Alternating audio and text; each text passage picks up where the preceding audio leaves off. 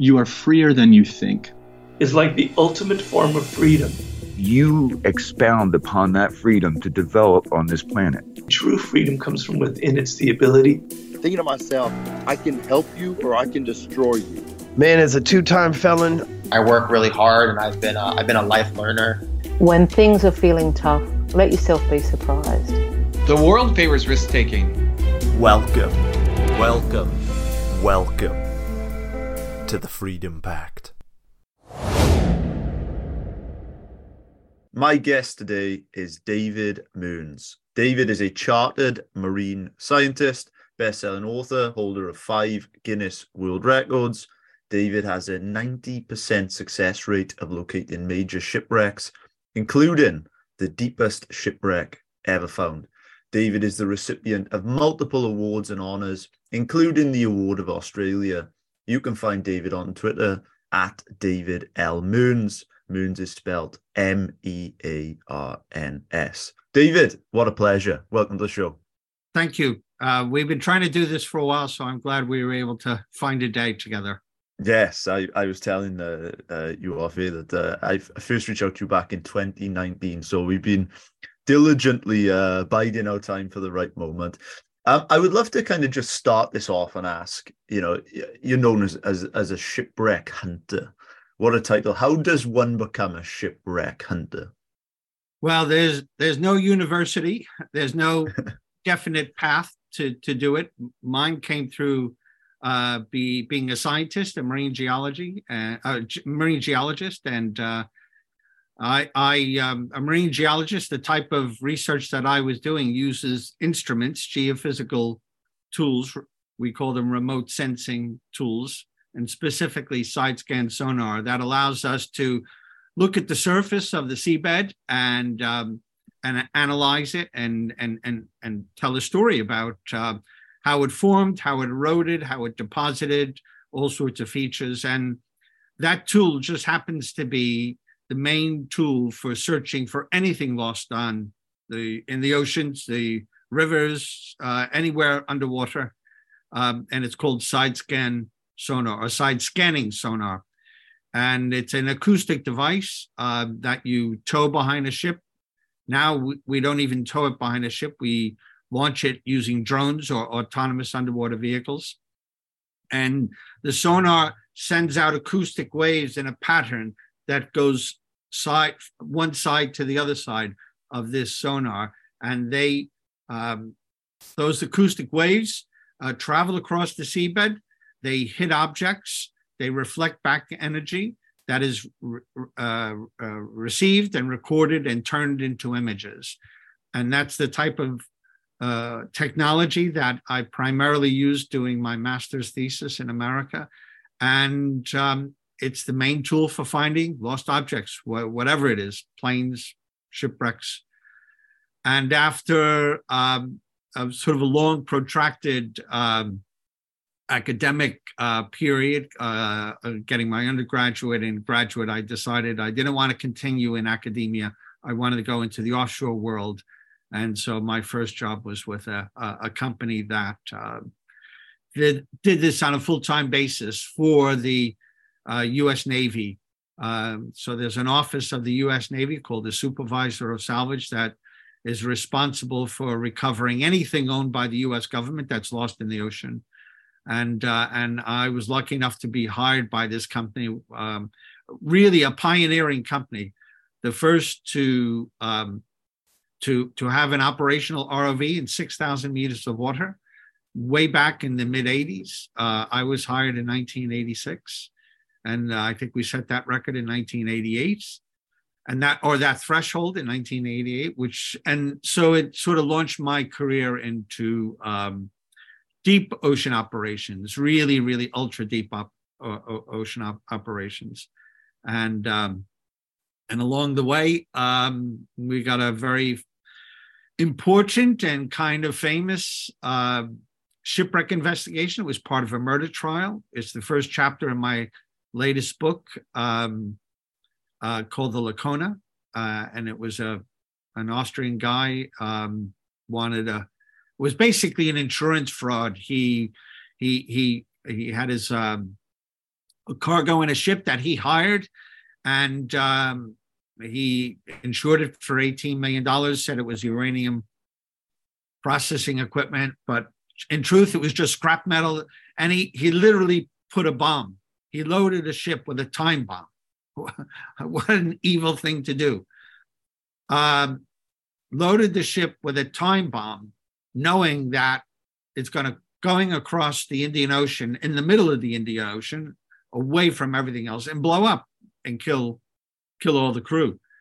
It killed half the crew. The other 6 survived, and because of that, we were ultimately hired by this Austrian criminal court to actually go out there and find this shipwreck, because the defense said, until you find the shipwreck, you cannot convict this guy. His name was Udo Proksch. It's an epic story. We could talk all day about this. It really is an epic story. And this guy, Udo Proksch, was a real character. And he literally stood up in the dock and said, where is this Lacona? You know, you say I sank it. Where is it? It could be anywhere. And he said it was captured by pirates and it was scattered around the ocean. The crew ran off with it.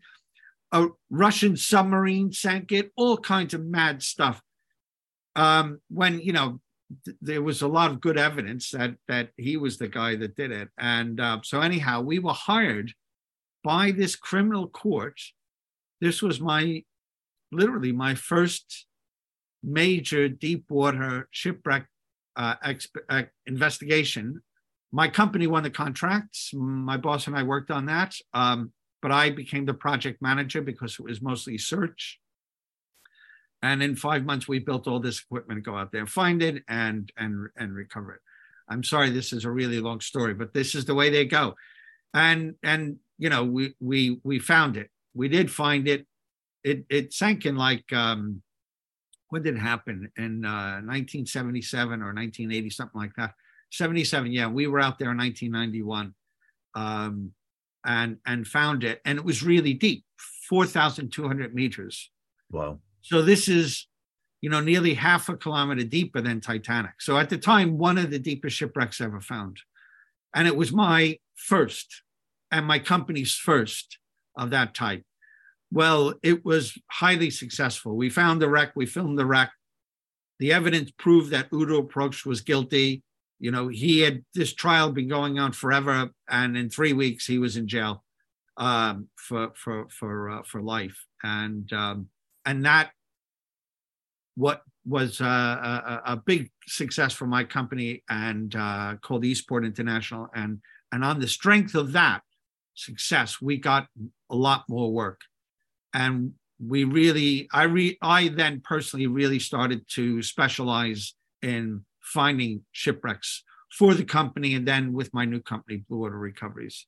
So I started as a marine biologist.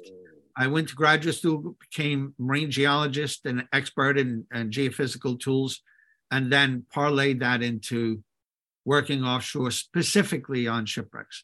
So that's not a path you can predict. There is no real definite path you can predict. You can be a marine archaeologist, you can be a historian researcher. And I just happen to have all the different skill levels that you need in terms of understanding oceanography, understanding marine geology. I learned how to be a project manager with Eastport International. As a scientist, you do a lot of research in archives or in libraries. And so I had that skill.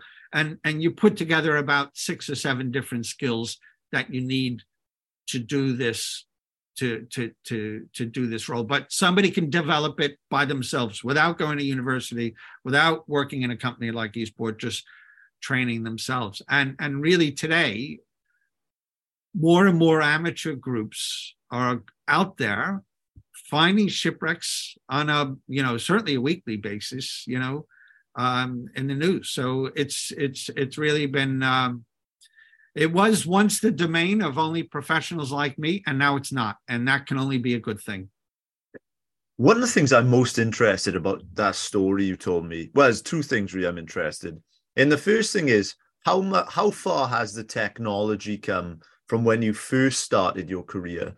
And another question I'm interested in is, obviously you mentioned there that, you know, the authorities in that case, they turn to you, you get hired by a criminal court.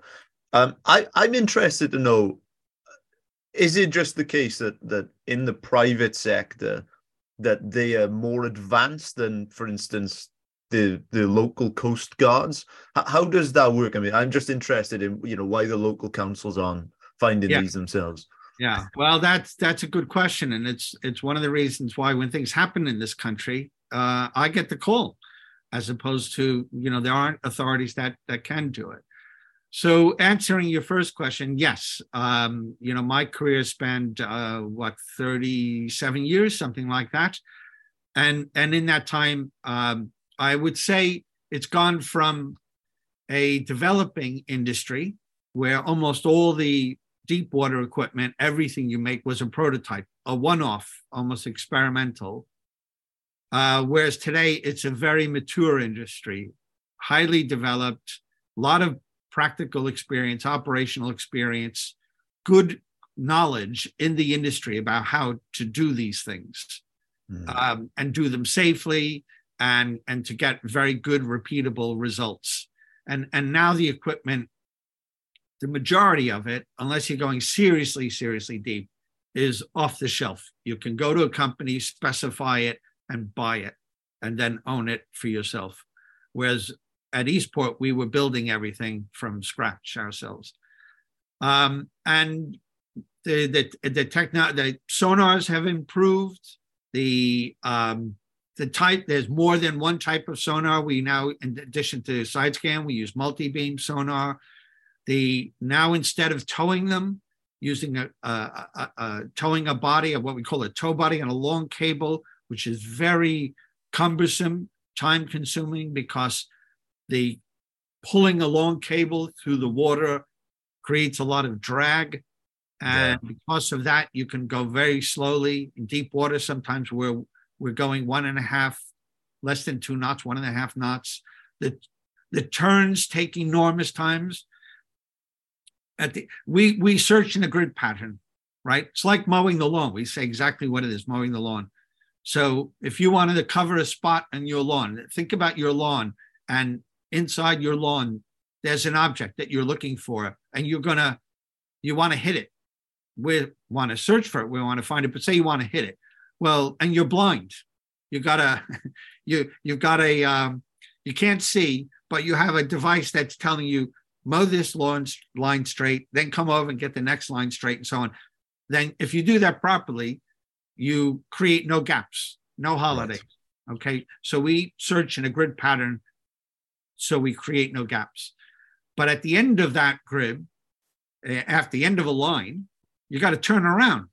Well, when you have 9 kilometers of cable behind your ship, towing at 4,000 meters of water with huge drag forces, it can take 10 or 11 hours to literally turn the ship around, haul in the cable, turn the sonar around, and get back on a line. So it's painfully slow. It's really, the majority of the time, it's boring. It's like watching paint dry. But then every once in a while, you get the excitement of finding a shipwreck.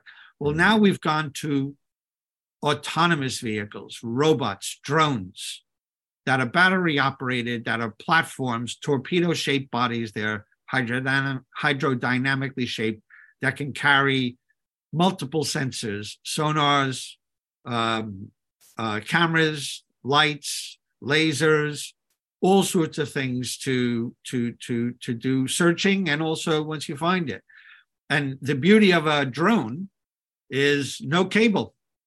So it can go faster. You can tow it you can search at 4 knots as opposed to 1.5 in the deep ocean, and you don't have this ridiculous turning circle. So autonomy is is probably the biggest recent development. They were experimenting with these things when I first started, but now they're actually they're every day items. And now to the point where companies are looking at autonomous ships, where you don't even have to go to sea. You have something that can carry either a small type of boat or a platform that can carry an AUV out to the deep ocean and launch it, recover it, send you the data back, and you're in an office, a hotel, your house, and you're looking at this imagery. Or large ships, 78-meter ships that are in the future possibly be autonomous, completely autonomous. They're now operating on a semi-autonomous basis, but that's what's going to happen probably in the next 30 years. It won't be as much fun. I can tell you, we had so much fun at sea early on because it was seat of the pants, cowboy stuff, really. Safety was, you can't say this stuff today, but, we'd be on the back deck of a ship in flip-flops and shorts, no hard hats. Today, you almost can't even walk on the back deck of a ship. You have to get permission. Everything is ultra safe, which is the right thing to do, but it's not as enjoyable. It's not as fun. It's a different type of experience. It's far more comfortable. You have a much longer, happier life. You can be married and have a family and have children. Back in my day, it was really, a lot of the guys that I know aren't around today because they didn't make it. Not because they were all in injuries, but it was the lifestyle, Right. And, I don't know how many of them are still married and everything, but it was a lot of fun. It was real sort of pioneering, exploring type of experience. And I think it's less so today, but that doesn't mean, anybody should not, pursue, a career like that. One of the things that I'm really interested in, because you kind of talked about, you're at sea and it can be a bit boring and there's a bit of excitement if you find something. And I'm just interested in, I guess, kind of the arc of the emotions from when you get the call up to you're out there, you're mowing your lawn, you're very methodical, you're going up and down, probably very monotonous, and then you find something. But I can imagine, the type of things that you find. I mean, obviously, if there's a shipwreck, there's a good chance that someone could be dead within it. What is the kind of arc of emotions? Because you must go right through the cycle of emotions in one of these expeditions. Yeah, that's very true. I talk about it often to people, try to impress upon them that, listen, when I started, they called it an arch, this ability to go out there and find something lost in the ocean. It was more creative, more artistic. The sonars weren't good. You had to really use your imagination. Today, it's more of a science than it is an art. But still, there's a psychological aspect to it because you're looking for something that you don't know is in your box, that you don't know. There's no guarantee that you're going to find it. And the first thing I tell people, I have one of the best track records in the industry, particularly for looking for historical shipwrecks. But the first thing I tell to a new client or a group, so listen, there is no guarantee that this will be found. I can give you a very, very high percentage of discovery, but 95%, 98%, but there's no guarantee. And there's this psychological aspect of going out there, finding something. First off, if you're involved in the research, you could spend months looking for documents and archives, putting together the whole project, all your lost clues, analyzing that, establishing a search box, then doing all your other due diligence, looking at the geology of the seabed, the hydrography, the oceanography, getting your permits, getting your funding, on and on, putting your team together, buying. So there's this huge, huge buildup that oftentimes is measured in, used to be 6 months for every 1 month at sea. But I've worked on projects where we've spent 6 years in development, well, I would say over a 6-year period before we conceived of the project, before we could actually get the funding and go out to sea. So there's this huge buildup of anticipation and expectation, and you're carrying not just your expectations, but lots of other people. Yeah.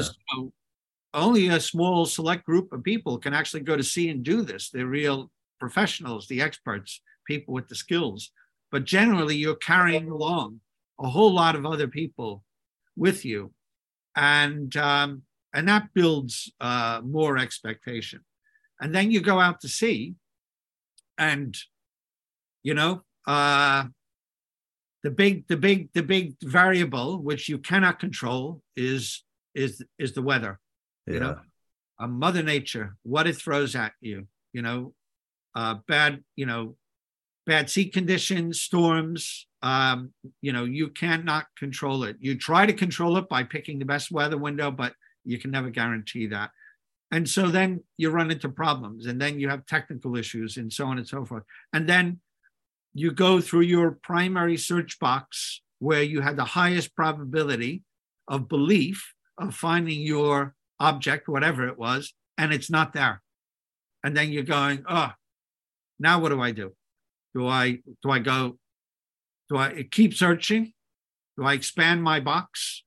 And if I have to expand my box, which is the worst thing, do I expand it to the north, to the south, to the east, to the west? Yeah. All these things. And at the same time, a clock is ticking. Yeah, tick, tick, tick.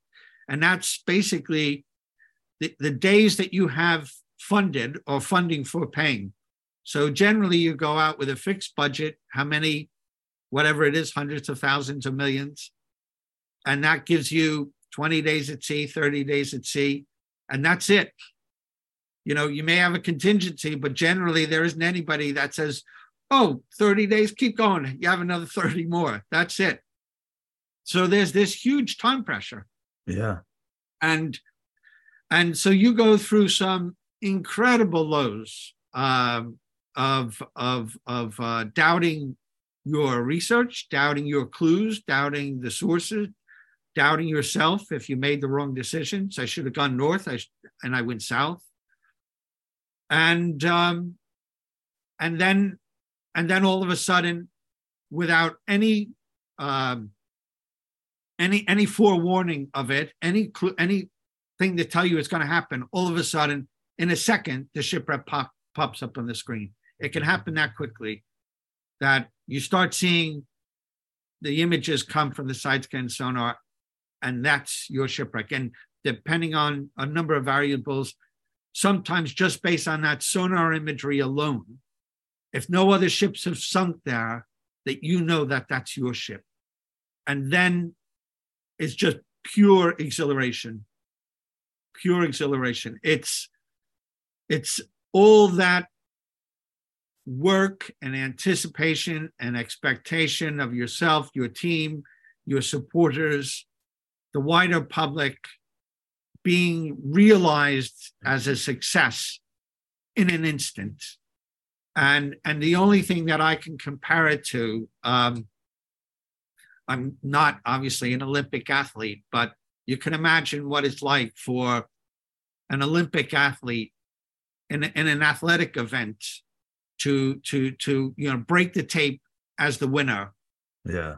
Having worked and trained for years and slowly built yourself up to a championship status, and then in an instant, you've gone from not being a champion to being a champion, or some sort of immediate result like that.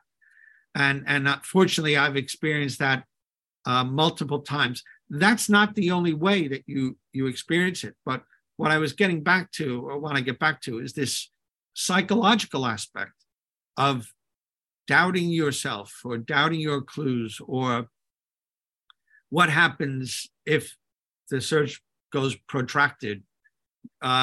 People start losing faith and confidence.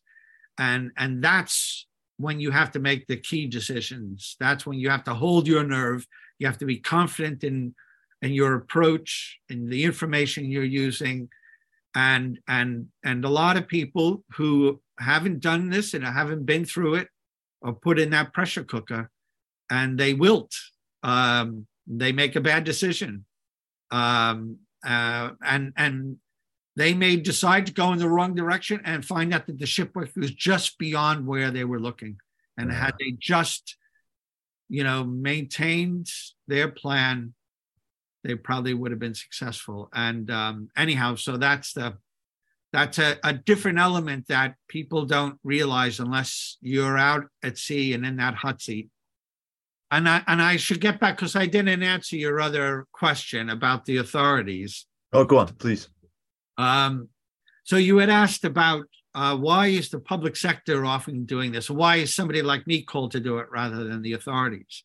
And it's simply that, and I guess it's a little bit understandable. These are such rare events, uncommon events, that it's probably cost prohibitive for an authority, a local authority, a county, or even a country to maintain the equipment, the personnel, the facility to house it all, to be able to respond so quickly that you can get out to sea immediately, and so that's what happens here. There are some small units. I mean, in this country, they have no capability. There is no inherent capability in the UK to go search for something that has a national interest. God forbid, I don't even want to mention a national airliner, but say our national airliner crashed in not even in that deep of water, beyond 200 meters of water. They then have to turn to the industry, to the offshore industry, the people that work in oil and gas. Wow. We don't have the capabilities to do it. In America, fortunately, they've got the U.S. Supervisor of Salvage on the East Coast. There's also something similar on the West Coast. But they only have a couple of national assets that can do this. And because of that, private industry is often called into the breach to get involved. And that happens to me now more often after the Emiliano Sala incident. I get the call. It's happened multiple times. Whereas the public are looking for somebody to help, and there isn't this capability within the country authorities, the funding to do it, and absent some real evidence that the country is going to spend serious amounts of money to find something, the families are left without any options, and then they start searching, and oftentimes it winds up at my door, and I'm more than willing to help because I can understand exactly how they feel. Yeah, and I think you mentioned kind of the Sala incident. I'm in Cardiff, so obviously, where I am, that was obviously a massive story. And I remember one of the things that kind of prompted that question was, I seem to remember that back in 2019 when it happened, that the plane went down, and I think the authorities, off the top of my head, they looked for the plane for maybe 3 days. And I remember then they called off the search. And, this was kind of met with a very understandably so a big outcry. I remember the president of Argentina, you had sports stars, Lionel Messi, Kylian Mbappe, saying, this search has kind of, this search has kind of have got to go on. So I'm kind of wondering, how did you then get the call up for that? I'm interested in kind of how that then led to you, essentially. Okay, well, The search that you were talking about was actually the surface search for survivors, and that was being led by the people, the Channel Island authorities, their own Coast Guard, if you will. It was actually the head of the ports there, and they also have a volunteer service that has aircraft that can go up and search for people. But what they were looking for were the two guys, David Ibbotson and Emiliano Sala. Had they survived the crash, and maybe they were in a raft or clinging to wreckage, or maybe they could swim to the island, that's what they were looking for. That was the surface search. That's different than what I did, which was the underwater search for the plane, knowing that it had crashed. Okay. And really, the surface search went on for as long as anybody could have realistically expected it to, because after 3 days in those conditions, nobody was survived. They would have drowned or through exposure alone. So really, the search went on for actually a protracted period. It was one of the longest searches and most expensive searches in the history of the island. What we did was totally different. So I got involved because, the accident happened on a Monday, I think, and it was being played in the news. This obviously high profile of football in the middle of an expensive transfer, in the middle of transfer, season. Yeah. Everybody's tuned into those things. I'm a football fan, so I was aware of it, and I saw this this clip on the news of Emiliano's sister, Romina, in an interview, and she's clearly a young girl. She was in her 20s, mid-20s, clearly a young girl by herself. She doesn't know the language, speaking Spanish, and she's in tears. She's desperately pleading for help. I could just imagine what that poor girl was going through. I felt so bad for her, and I was with my wife. We were out somewhere away from the office, and I heard on the radio this report that they abandoned the search, and that now there's a question about where the plane was. And I just thought, I told my wife, I said, you know what, I'm not gonna come home. It was late. It was already past working hours. I said, I'm gonna go to the office and look into this. And literally in 15 minutes, with the information that was available, I thought, actually, that plane could be found. So I contacted the embassy that was supporting Romina and let them know that, I'd be happy. Listen, if they need any advice or anything like that, and I only live 5 minutes from where I am right now. This is my office in Midhurst. I live 5 minutes away in a nearby village. I sent out this email. By the time I got home, there was a reply. And a couple of conversations later, I was scheduled then to drive to Cardiff the next morning. So this was that was all happening on a Thursday. The meeting was happening on a Friday, where the UK Air Accident Investigation Branch representatives or investigators from the branch were going to be meeting with Romina and various other people in Cardiff at like 11 o'clock in the morning. And so then I was invited to that meeting as a volunteer advisor. Whatever I could do, I was just saying, listen, I'll just drive to Cardiff. If I can help, I can help. If I can't, I can't. And that was the start of it. You mentioned earlier, about dealing with the pressure. I mean, I remember just this situation. I mean, when you've got people like the president of Argentina involved, this was obviously global news. You were the man then in the, at the kind of lead in it. How was that pressure for you? I personally, for me, I wouldn't be sleeping at night. I mean, I'm curious, what was that time like for you? Well, it was very intense. It went incredibly quickly.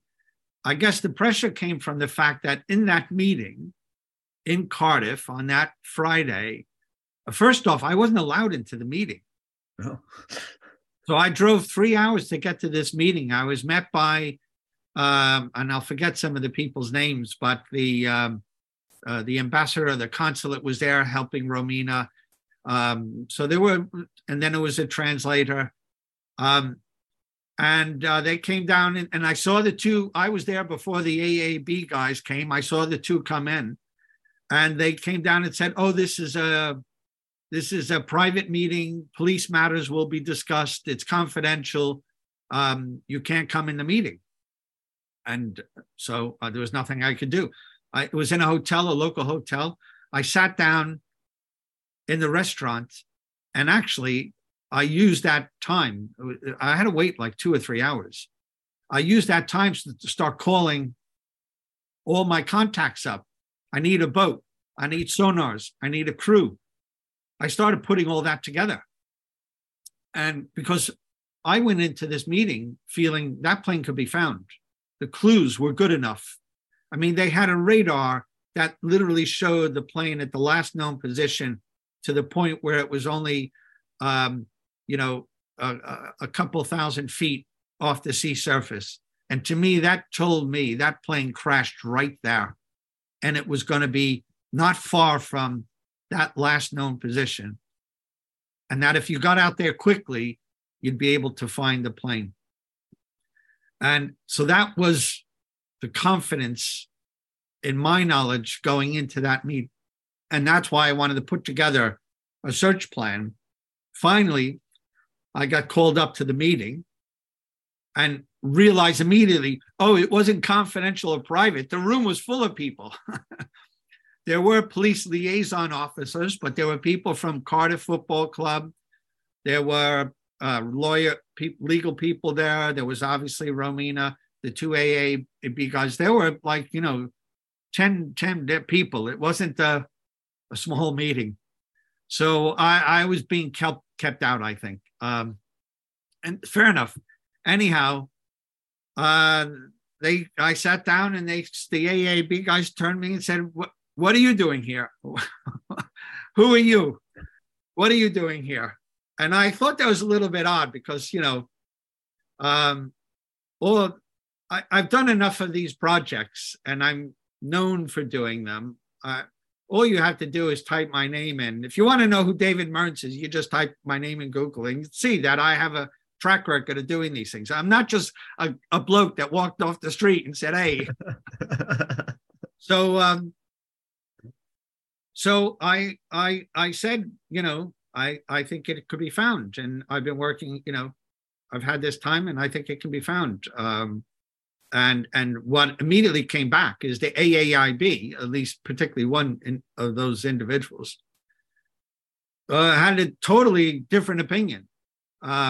One, there's no guarantee we can find it. Well, that's always the case, but he was really pessimistic, not optimistic like me. He said the currents will drag it away. First off, the plane crashed so violently, will it be destroyed and in bits? And that makes it easier for the currents or the fishermen to take it away. The other thing, it sank in an area of the English Channel where there's lots of other wreckage, lots of other things, geology that makes it hard to find. And finally, and probably this is the most, I think probably the most damaging thing, where they said, even if we find it, we don't think we'll learn anything new. Basically, without saying it, they believe they knew why the plane crashed. Right. They had formed their conclusions. That's my belief. And the conversation that I had with them pretty much said that. And I said, well, I'm sorry, I disagree. I think it can be found. And that meeting broke up. I was able to connect with Romina, and Emiliano's personal agent, Mesa and Dai, was the other person I was working with. And we immediately started putting together a plan. That Friday, so this is how fast it went. Thursday, I contacted him. Friday, we're in that meeting. On the drive home from Cardiff, I'm on the phone with Mesa the whole time. He immediately starts a GoFundMe. The money starts rolling in. He says, how much do you need? I said, well, let's start with like 150,000. And then it's winter time, and that's the worst time to search. You get lots of downtime. On Saturday, I'm down in Southampton looking at the vessel that I want to hire, and lining up the sonar. So by Saturday, I've got midday. I've got my boat. I have my sonars. I have my team. I know what we're going to do. Sunday, I'm on a plane to Guernsey. Sunday, I'm on the plane, and I don't even know it. I'm on the plane. I just got on a plane to Guernsey. Mesa's in the front of the plane. I'm in the back of the plane. We were separated by like 20 aisles. Didn't even know it till we're texting each other. We're on the plane together. The weather is so bad, and I've flown a lot around the world. We actually had to do a touchdown and take off because a pilot got nervous. So we came in and he said, no, I'm coming around again. The weather was that bad. And by Monday, we had raised the amount to 350,000. By Monday, we had the money. We had everything lined up, and we announced we're going. And the AAIB had to reverse their position and say, we're going to join you. And they hired another ship. So it was very, very intense. By Wednesday, I moved the boat, our search vessel, from Southampton Southampton down to the islands, down to Guernsey. And Saturday, Saturday? We were out searching. So it all went in a week. So the soonest we could get out there, the first weather window. And we had this small boat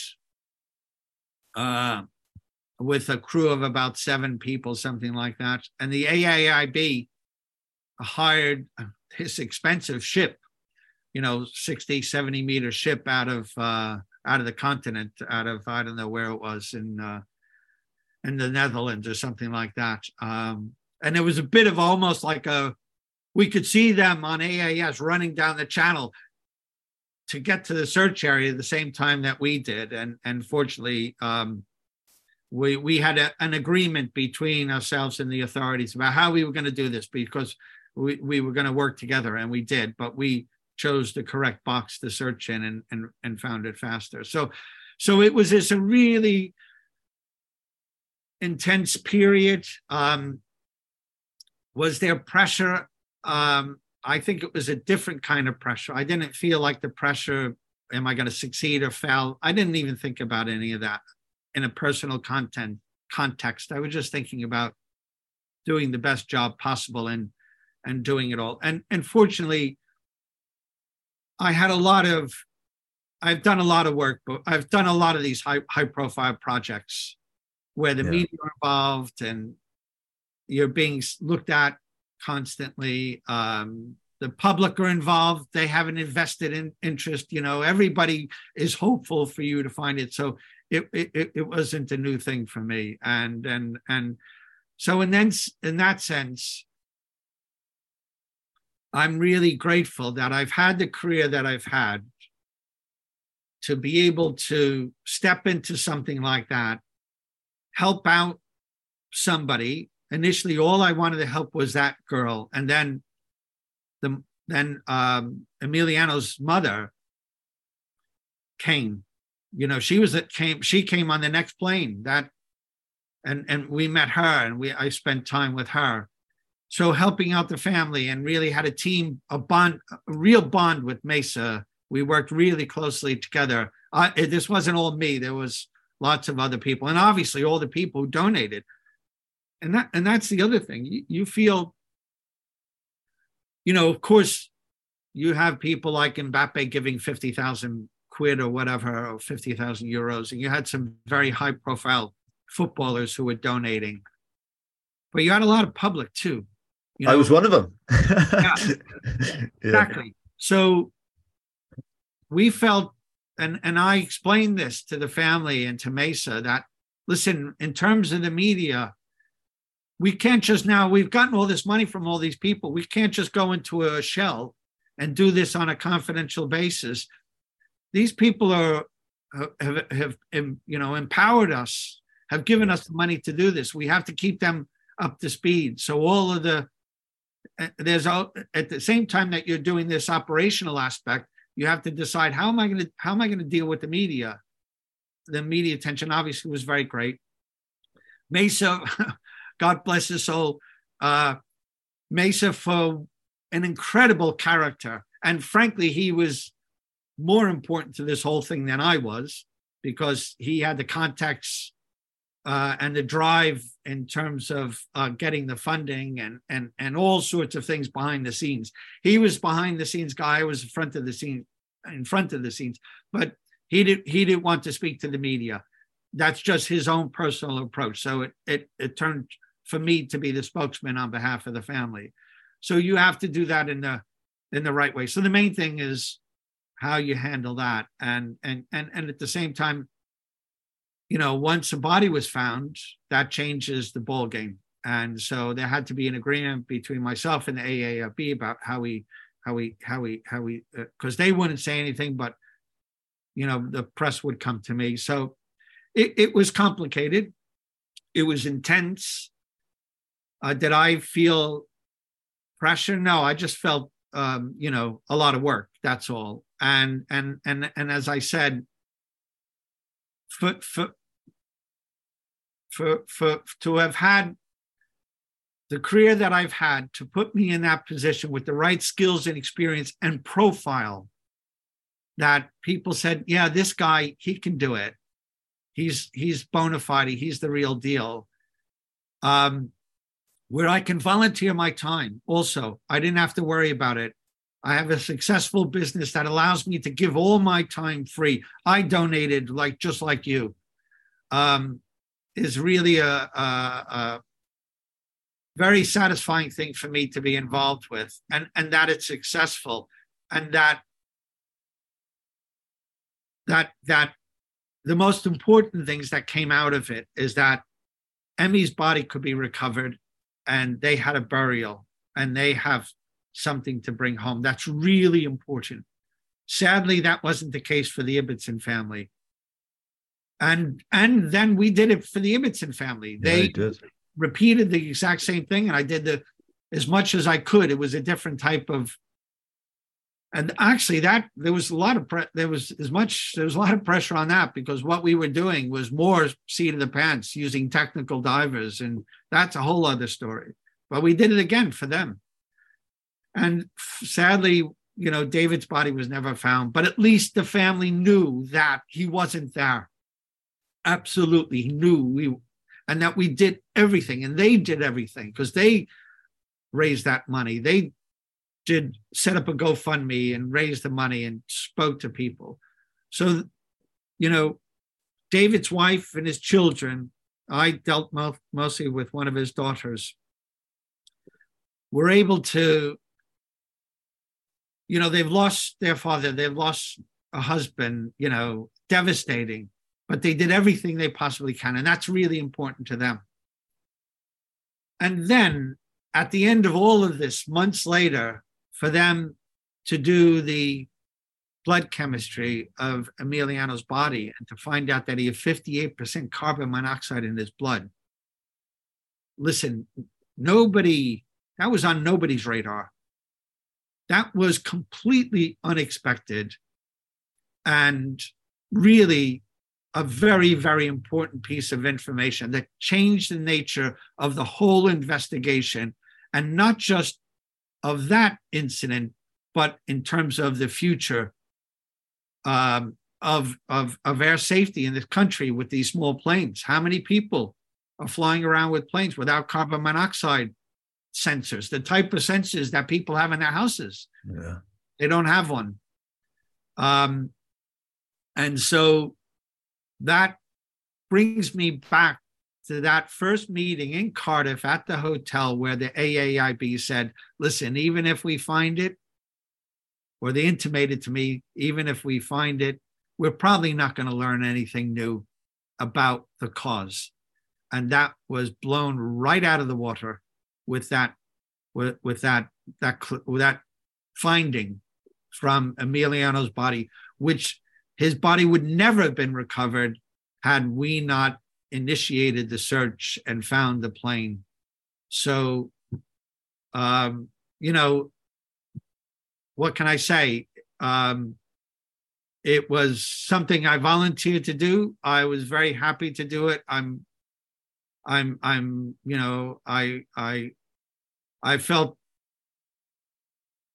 closely connected to both families, and I understood exactly, without me suffering that loss as much as I could, I know how that loss affects people, because almost everything I go out there and find, there's death involved. And I've been through this before, and I know how this information changes people's lives, and how these incidents change their lives, and how getting some of this information could make things a little bit easier. So that's all I can say about that, which is a lot to say, actually, and it's almost an epic story in itself, isn't it?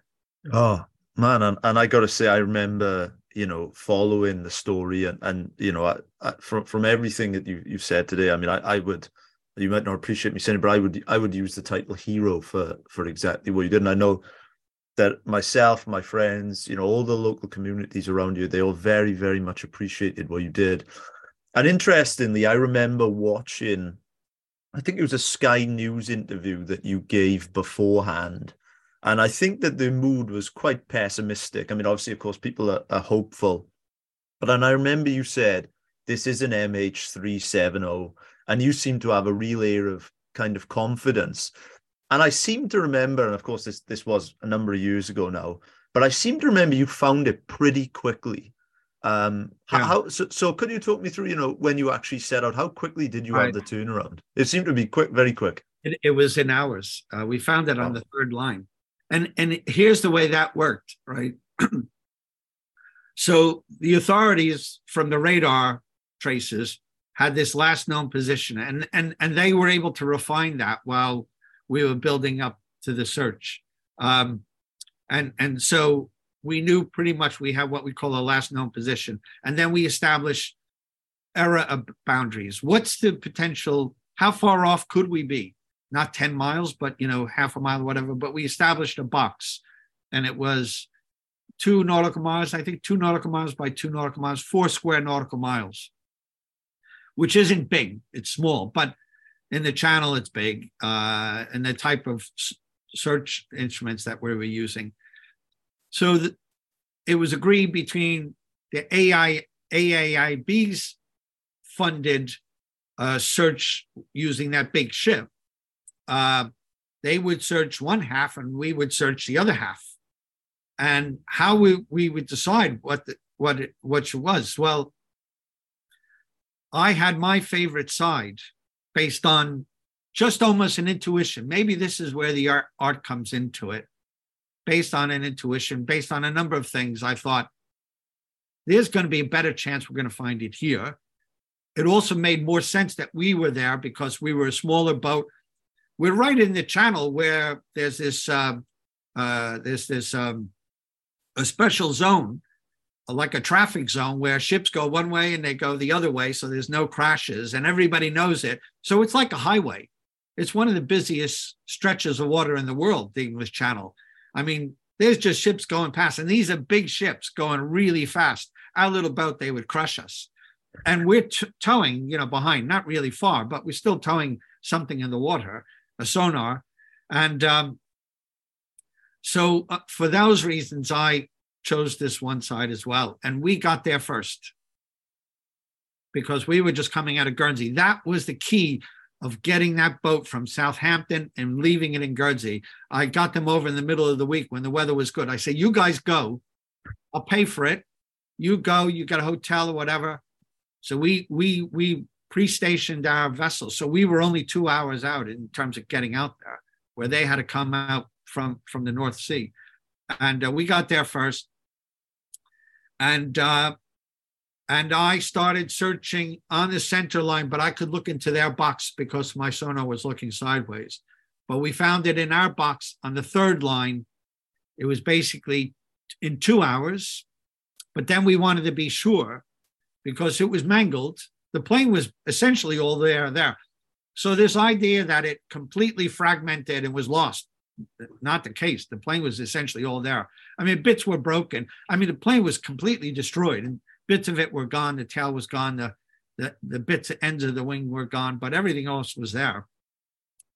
And so it looks like a crumpled mess on the sonar. And so we wanted to get a number of different images. I think we hit it like 7, 8 times until we were certain.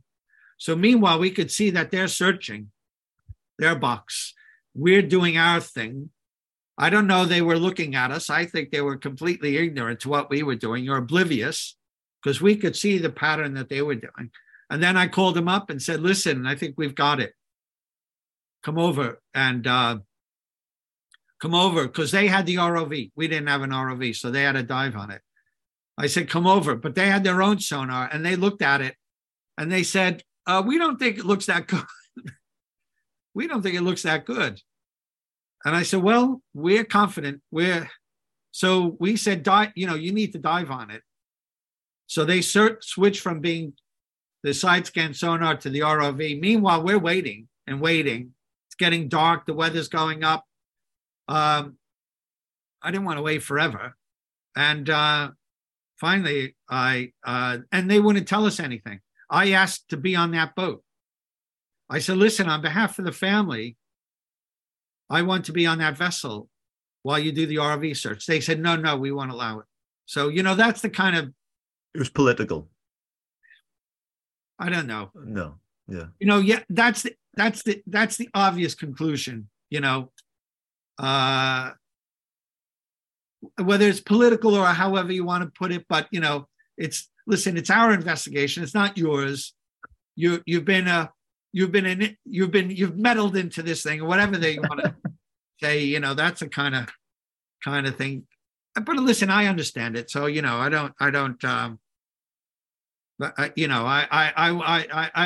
want this thing to be successful. I want to give them the best information. Anyhow, we went back and it was on the way back that I got the call and they said, we found it and there's a body there. And they wouldn't say which body it was. They were very careful about that. I didn't find that out till later. And they and then we had to an agreement that I had to help them get to the families because the families were in touch with me and they couldn't. There's a very, very strict, important protocol you have to follow. That they have to be first. The families have to find out first from the authorities, the police or police liaisons or whatever. So I was helping and involved in that. Anyhow, all in all, the relationship with the AAB worked well. It was cooperative. It's successful. But so I don't know where that led us down to that. But you had asked how quickly you found it. Yeah, found it right there. Very bittersweet, I imagine. But was that the most satisfying shipwreck find that you've had in your career? No. No. I think they're all. People ask me that in a different way. They say, "What's your most successful? What's your favorite?" And I have no favorite. They're like, "Do you have?" I have 3 children. Do I have a favorite of my 3 children? No. I've had, because again, through my career, people ask, "How many shipwrecks have you found?" So I had to count them, and I keep count. So I found what I call 26 major shipwrecks, important things. And I don't even know if the Sala plane is on the list because it's kind of different. But other things have been, I've been on ones where I've told you about that exhilaration and that moment. Yeah. There was none of that. This wasn't a happy experience at all. we all knew, we were happy that we found it, pleased that we found it. Yes, we've done our job. It's there. They can move on to the investigation. The family will have answers, but there was no pleasure, personal pleasure.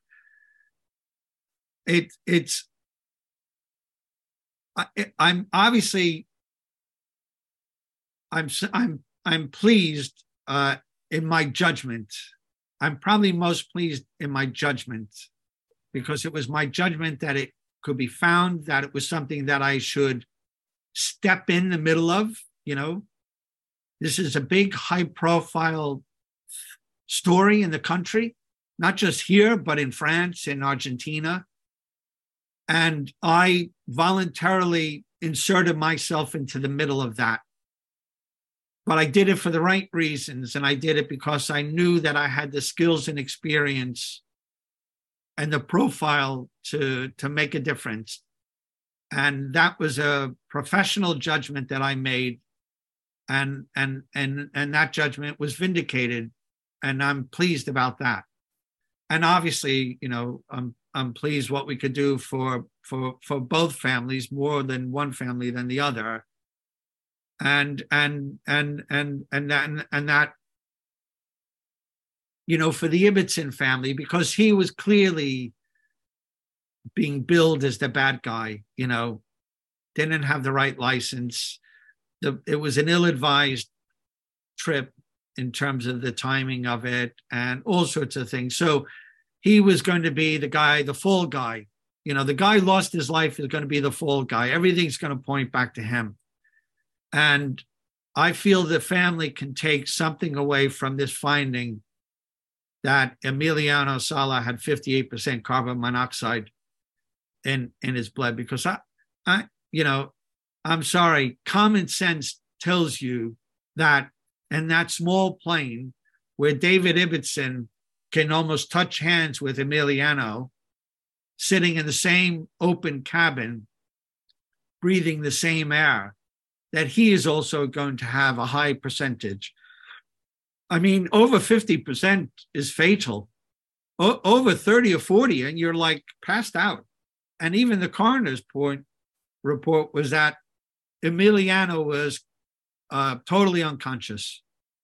So how do you have a 28-year-old elite athlete sitting in this cabin where a guy who's a 58-year-old or however old David was, middle-aged guy, not in shape, fighting the controls of a plane under pressure?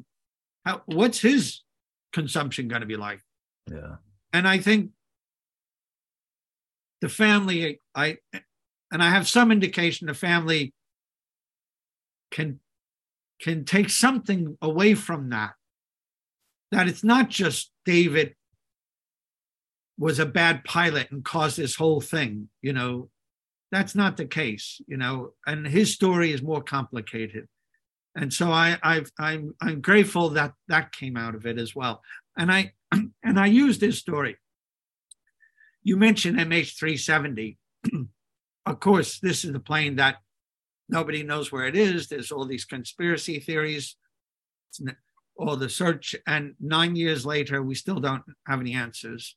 And again, people want to point to the one pilot that he was suicidal. It was a suicide murder, plot by the pilot, or it's something else, but we don't know. And we won't know until we recover that plane.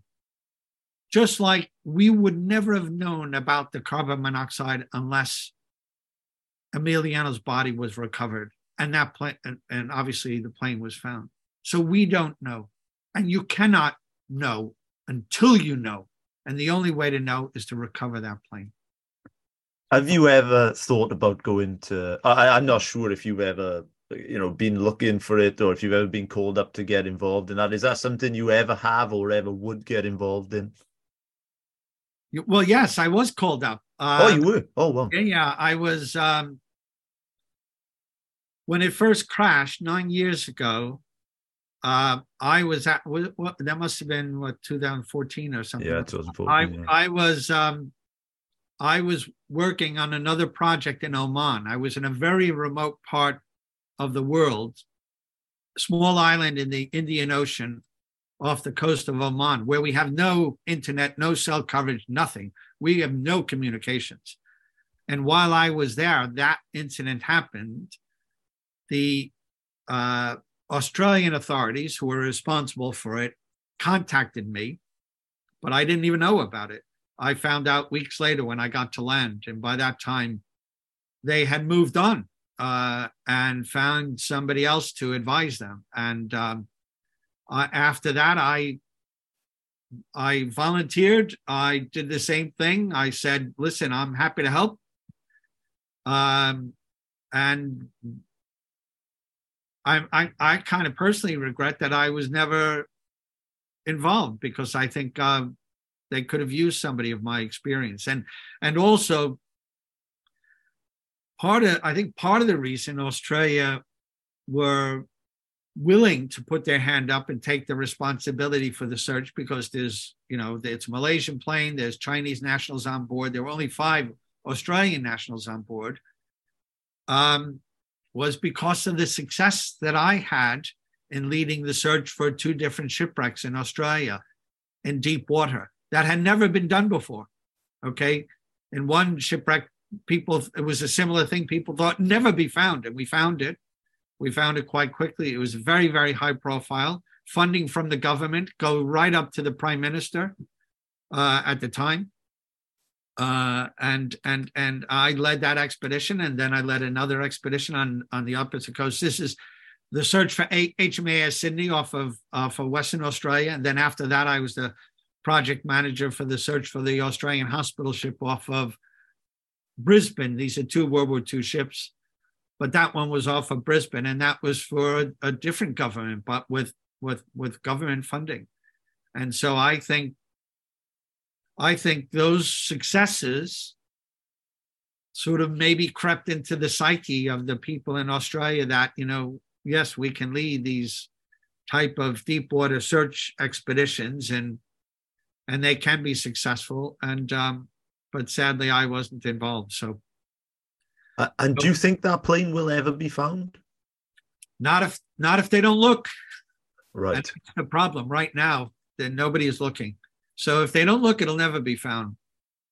But yes, I believe it can be found. I believe it can be found, but it has to. They have to have a different, somewhat of a different mentality to it. And again, maybe this gets into the psychology that I had mentioned previously, because they went out there and searched, and the clues are totally different. Again, we can have a whole long discussion about that. But so it's a big box. It's very uncertain. There's no guarantees, but it definitely sank in the Southern Indian Ocean. You cannot get that wreckage floating and being recovered where it was found on Reunion Island in Madagascar and Mozambique without it crashing in the Indian Ocean. That's an oceanographic fact, okay? But exactly where it crashed is the big unknown. And there's lots of people working on it. And there's now, unfortunately, lots of controversy and competing things. So this is what happens in these sorts of big international stories. You get lots of people that believe they have the expertise or the skills to say where it is. And the truth is a small number of people who truly do. And then you get the cranks, the conspiracy theorists come in, and it messes the whole thing up. And that's what happened with Sydney. Why Sydney wasn't found? We could have found Sydney in the 80s. We didn't have to wait. They kept saying, "Oh, it's the new technology." The sonar that we were using was developed in the 80s. We found it in 2008, and that was part of They like to say, "Oh, there's new technology," and we were using new technology. No, we were using really old technology, but we still found it. So we could have found it way back then. But these conspiracy theories just led to confusion and lack of confidence and competing theories. And that's what, unfortunately, is happening with MH370. So what the authorities have to take this mindset and this is not just Australia, not just Malaysia or China, but really international air safety worldwide, is that we are not going to stop till that plane is found, right? We're not going to just do one expedition, because that's what happened the last time. Somebody said, oh, we have a really good, we've got a pinpoint, they said, a virtual pinpoint. And there was no such thing as a virtual pinpoint.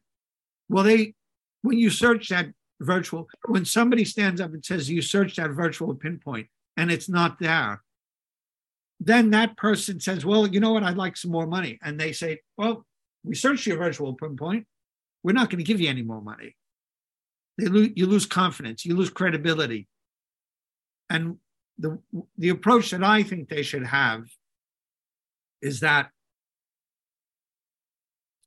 these countries, they've got oceanographic vessels that they should spend a couple of months every year going down there to search the area. In addition to the industry searching, there could be a paid search, there could be this, there could be a number of things. But basically, continuing for a number of years so that you're expanding this box. Not to the point that you cover the whole Indian Ocean, but that you cover all the probable areas and all possible areas. Because until we do that, we don't know what happened to that plane. And we all fly in these planes. Yeah. 777s, they're one of, they're the workhorse of the airline industry. I mean, they're one of them. And how many times do you fly in a 777?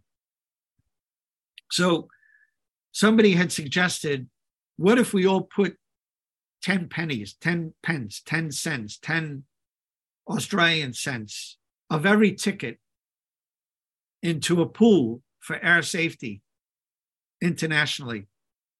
In a year, you'd raise 100 million, hundreds of millions, easily fund the search, multiple searches, and have a kitty to be able to have a company or an organization or a pool of equipment, ships, and personnel to respond in incidents like this internationally around the world when the Americans are not doing it, or when, the French are not doing it.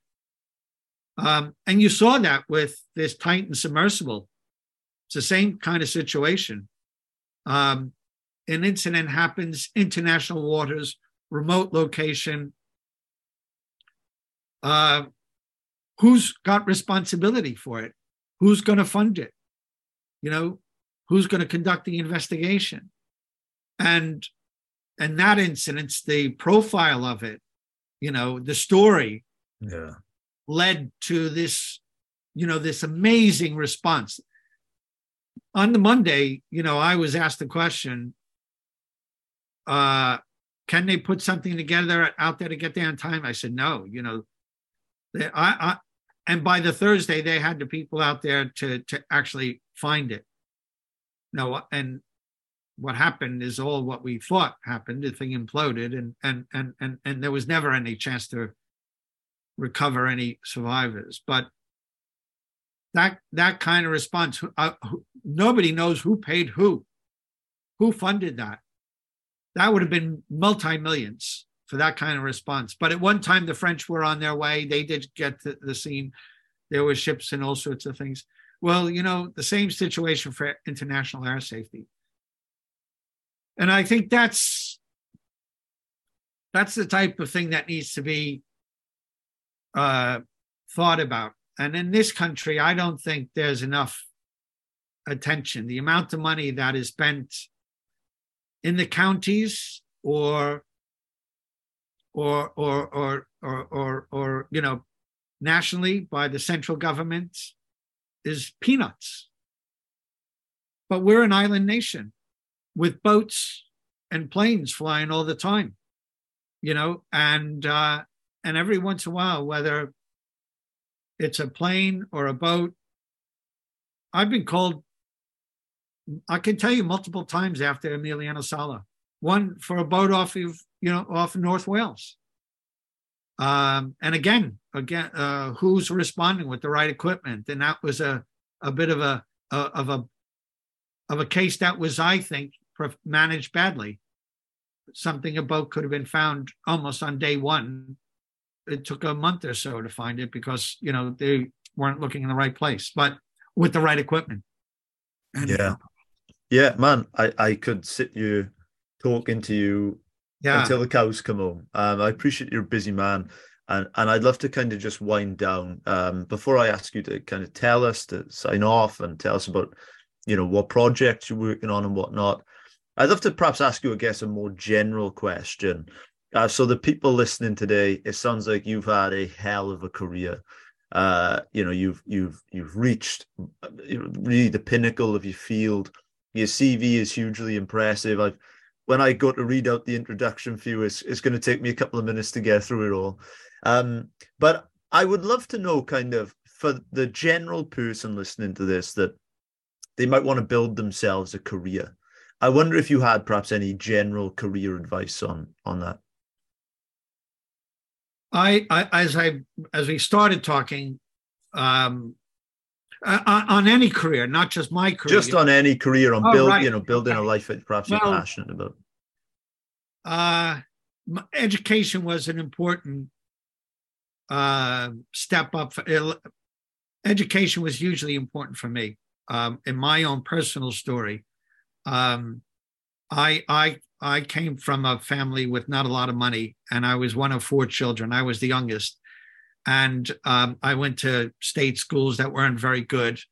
And by the time I sort of realized that I wanted to have some sort of interesting career, that I needed to go to university, and I knuckled down, and I just about scraped through. My educational story is about just scraping through at every level, you know. And even though I was able to go on and get a very good education, I just got into the places I got into and did well enough and things like that. And for me, that's that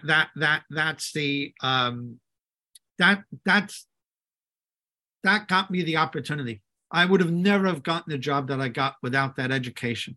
But once I was in that door, I just worked my ass off.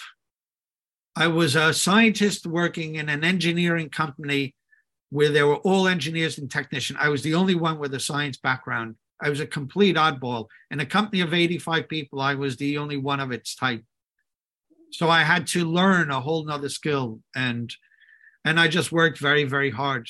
And I think if you want a career, not just a job, but a career, you have to invest. And whether it's investing in education, investing in learning above and beyond things, that's investing in time, in yourself.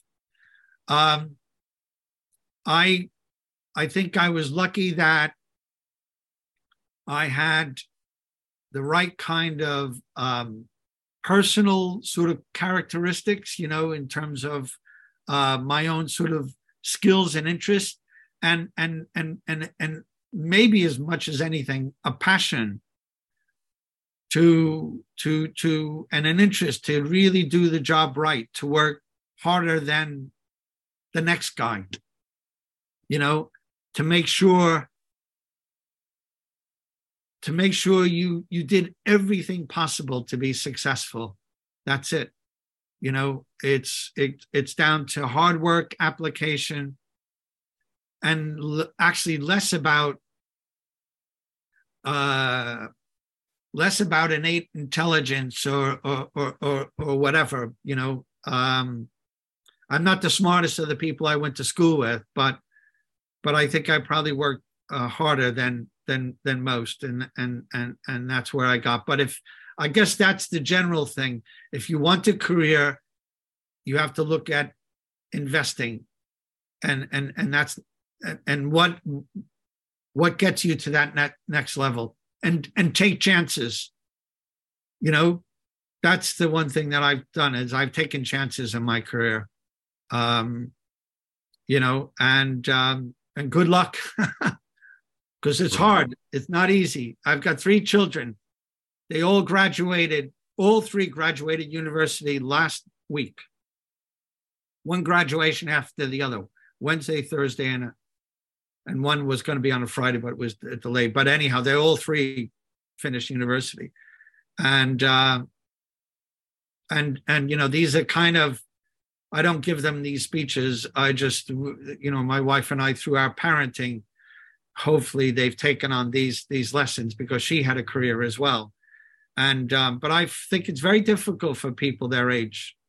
I was with my graduate school yesterday. We were on the Thames, University of South Florida. They have a London thing where they have students in for a month, and they taught courses and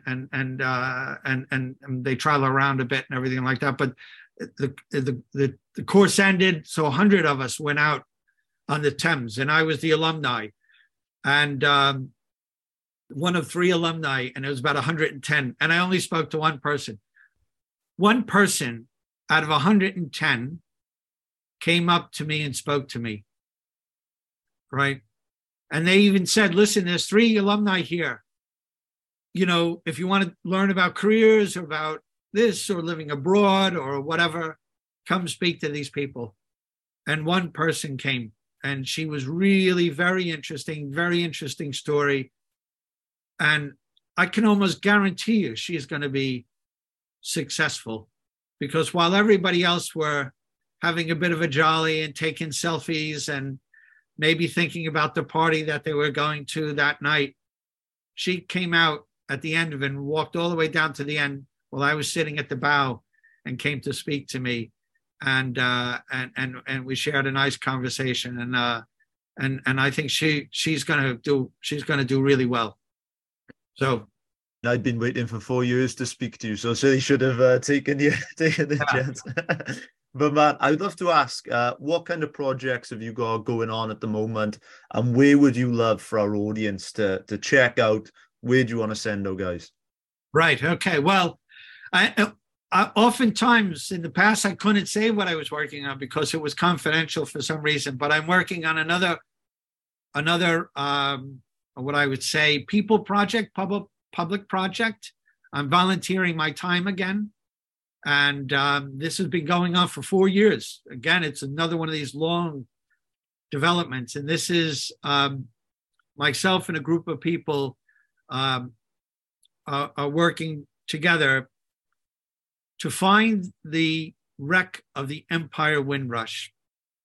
And the Empire Windrush is the ship that carried one of the first waves of Afro-Caribbean immigrants from the Caribbean to the UK, to England, in 1948. And nearly 500 people are on board. And they came because they were promised citizenship, immediate citizenship, and potential for work. And it was needed at the time. It was the same year that the NHS was formed. It was needed at the time because this is post-war Britain, 48, so 3 years after the war. And the country was pretty much on its knees, wasn't it? And needed to be rebuilt in a lot of different ways. And it needed the workforce to do it. And that was the deal. And the Windrush only made that one voyage, but it's forever known as a symbol of these generations of people, now successive generations of people that have come here, settled from 48 all the way through the early 70s, and for their children that they've had here.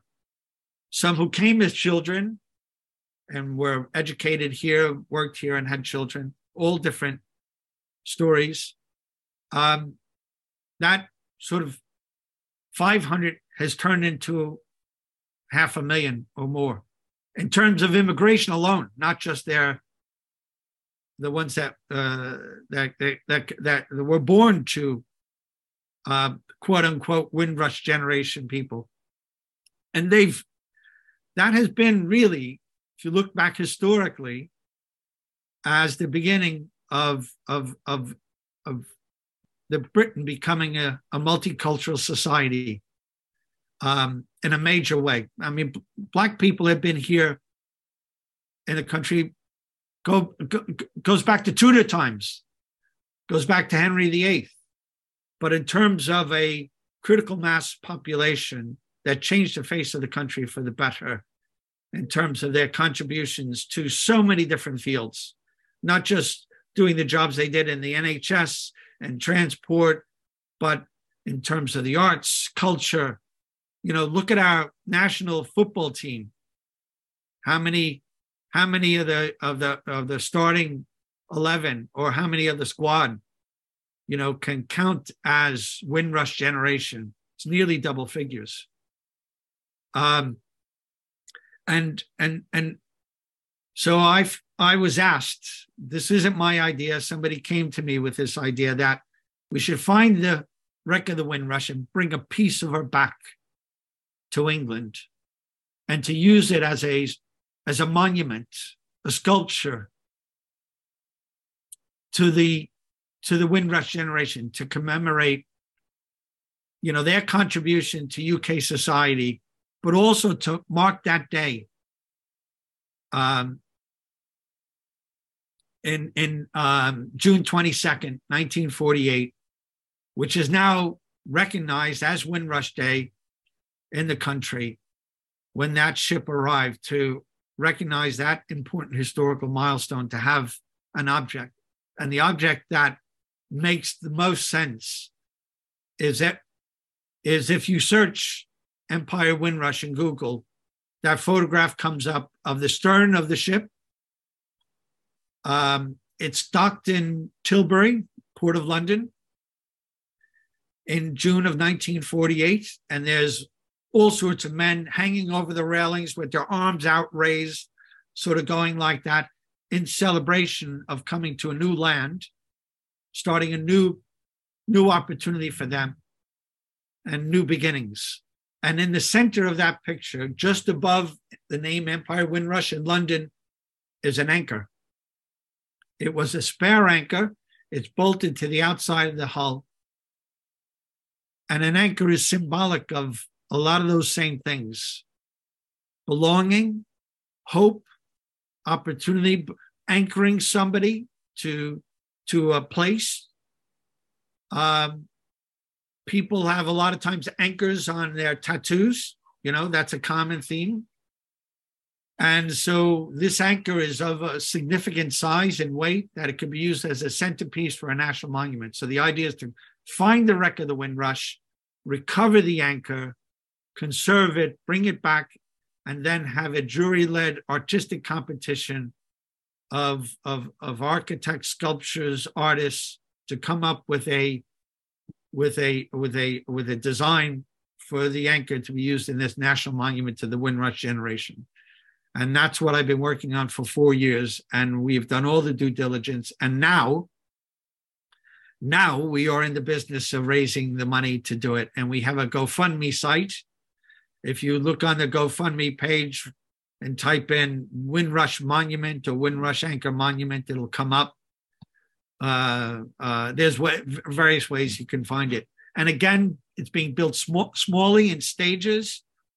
We're looking for an initial sort of £80,000 symbolically. That would fund 1 day of the searching, but we need a lot more. So we're going to corporate sponsors for that. And we've got we're approaching 10,000 now. So we're on a start. So we'll be, again, grateful for any donation, small donation or whatever, for that. And that's become something that's quite meaningful to me, because personally, I'm an immigrant. I'm an economic immigrant to this country. I came 28 years ago, and I had none of these difficulties that people are having. You know, the Windrush scandal and all of that. I had none of that. I was met with open arms, and I was sponsored through my company to come here. And my experience has been nothing but good things. and so I could understand the difficulties that people had, and so that's why it means something to me personally as well. We shall put a link in the description. Everybody listening on the audio can just swipe up. For a YouTube audience, they can just click the description. David, where can these guys connect with you? Me?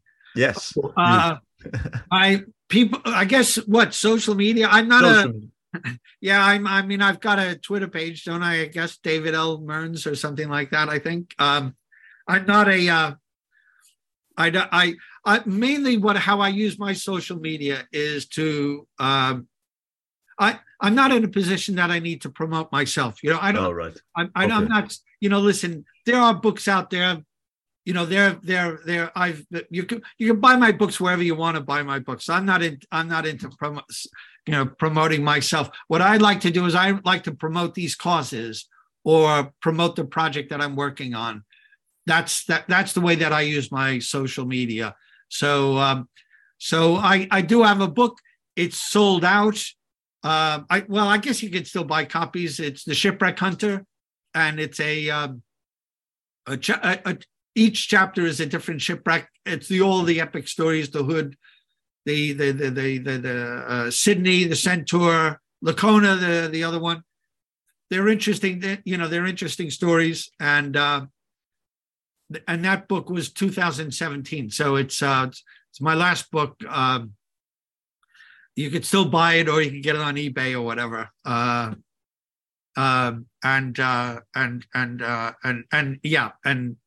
And if you're interested in what I do, I tweet about oceanographic things that mean stuff to me, but mostly about these kind of projects and about the maritime world and about shipwrecks, I guess. You know. Thank you so much for coming on the show. We would love to do it again. And man, I'd be following you on Twitter for a long time. So once again, thank you for all the work that you've done and for taking the time, especially to come on the show. Right. Well, it's been my pleasure. And listen, if you have a big Cardiff audience, let them know, we appreciated all the search during the Emiliano, the support during the Emiliano Sala search. We knew that Cardiff as a club and as the fan base was part of it. And those things that I saw, that the clubs do were very emotional to me. That's what, the fact that I had some involvement of that is quite an important thing to me personally. So I appreciate that.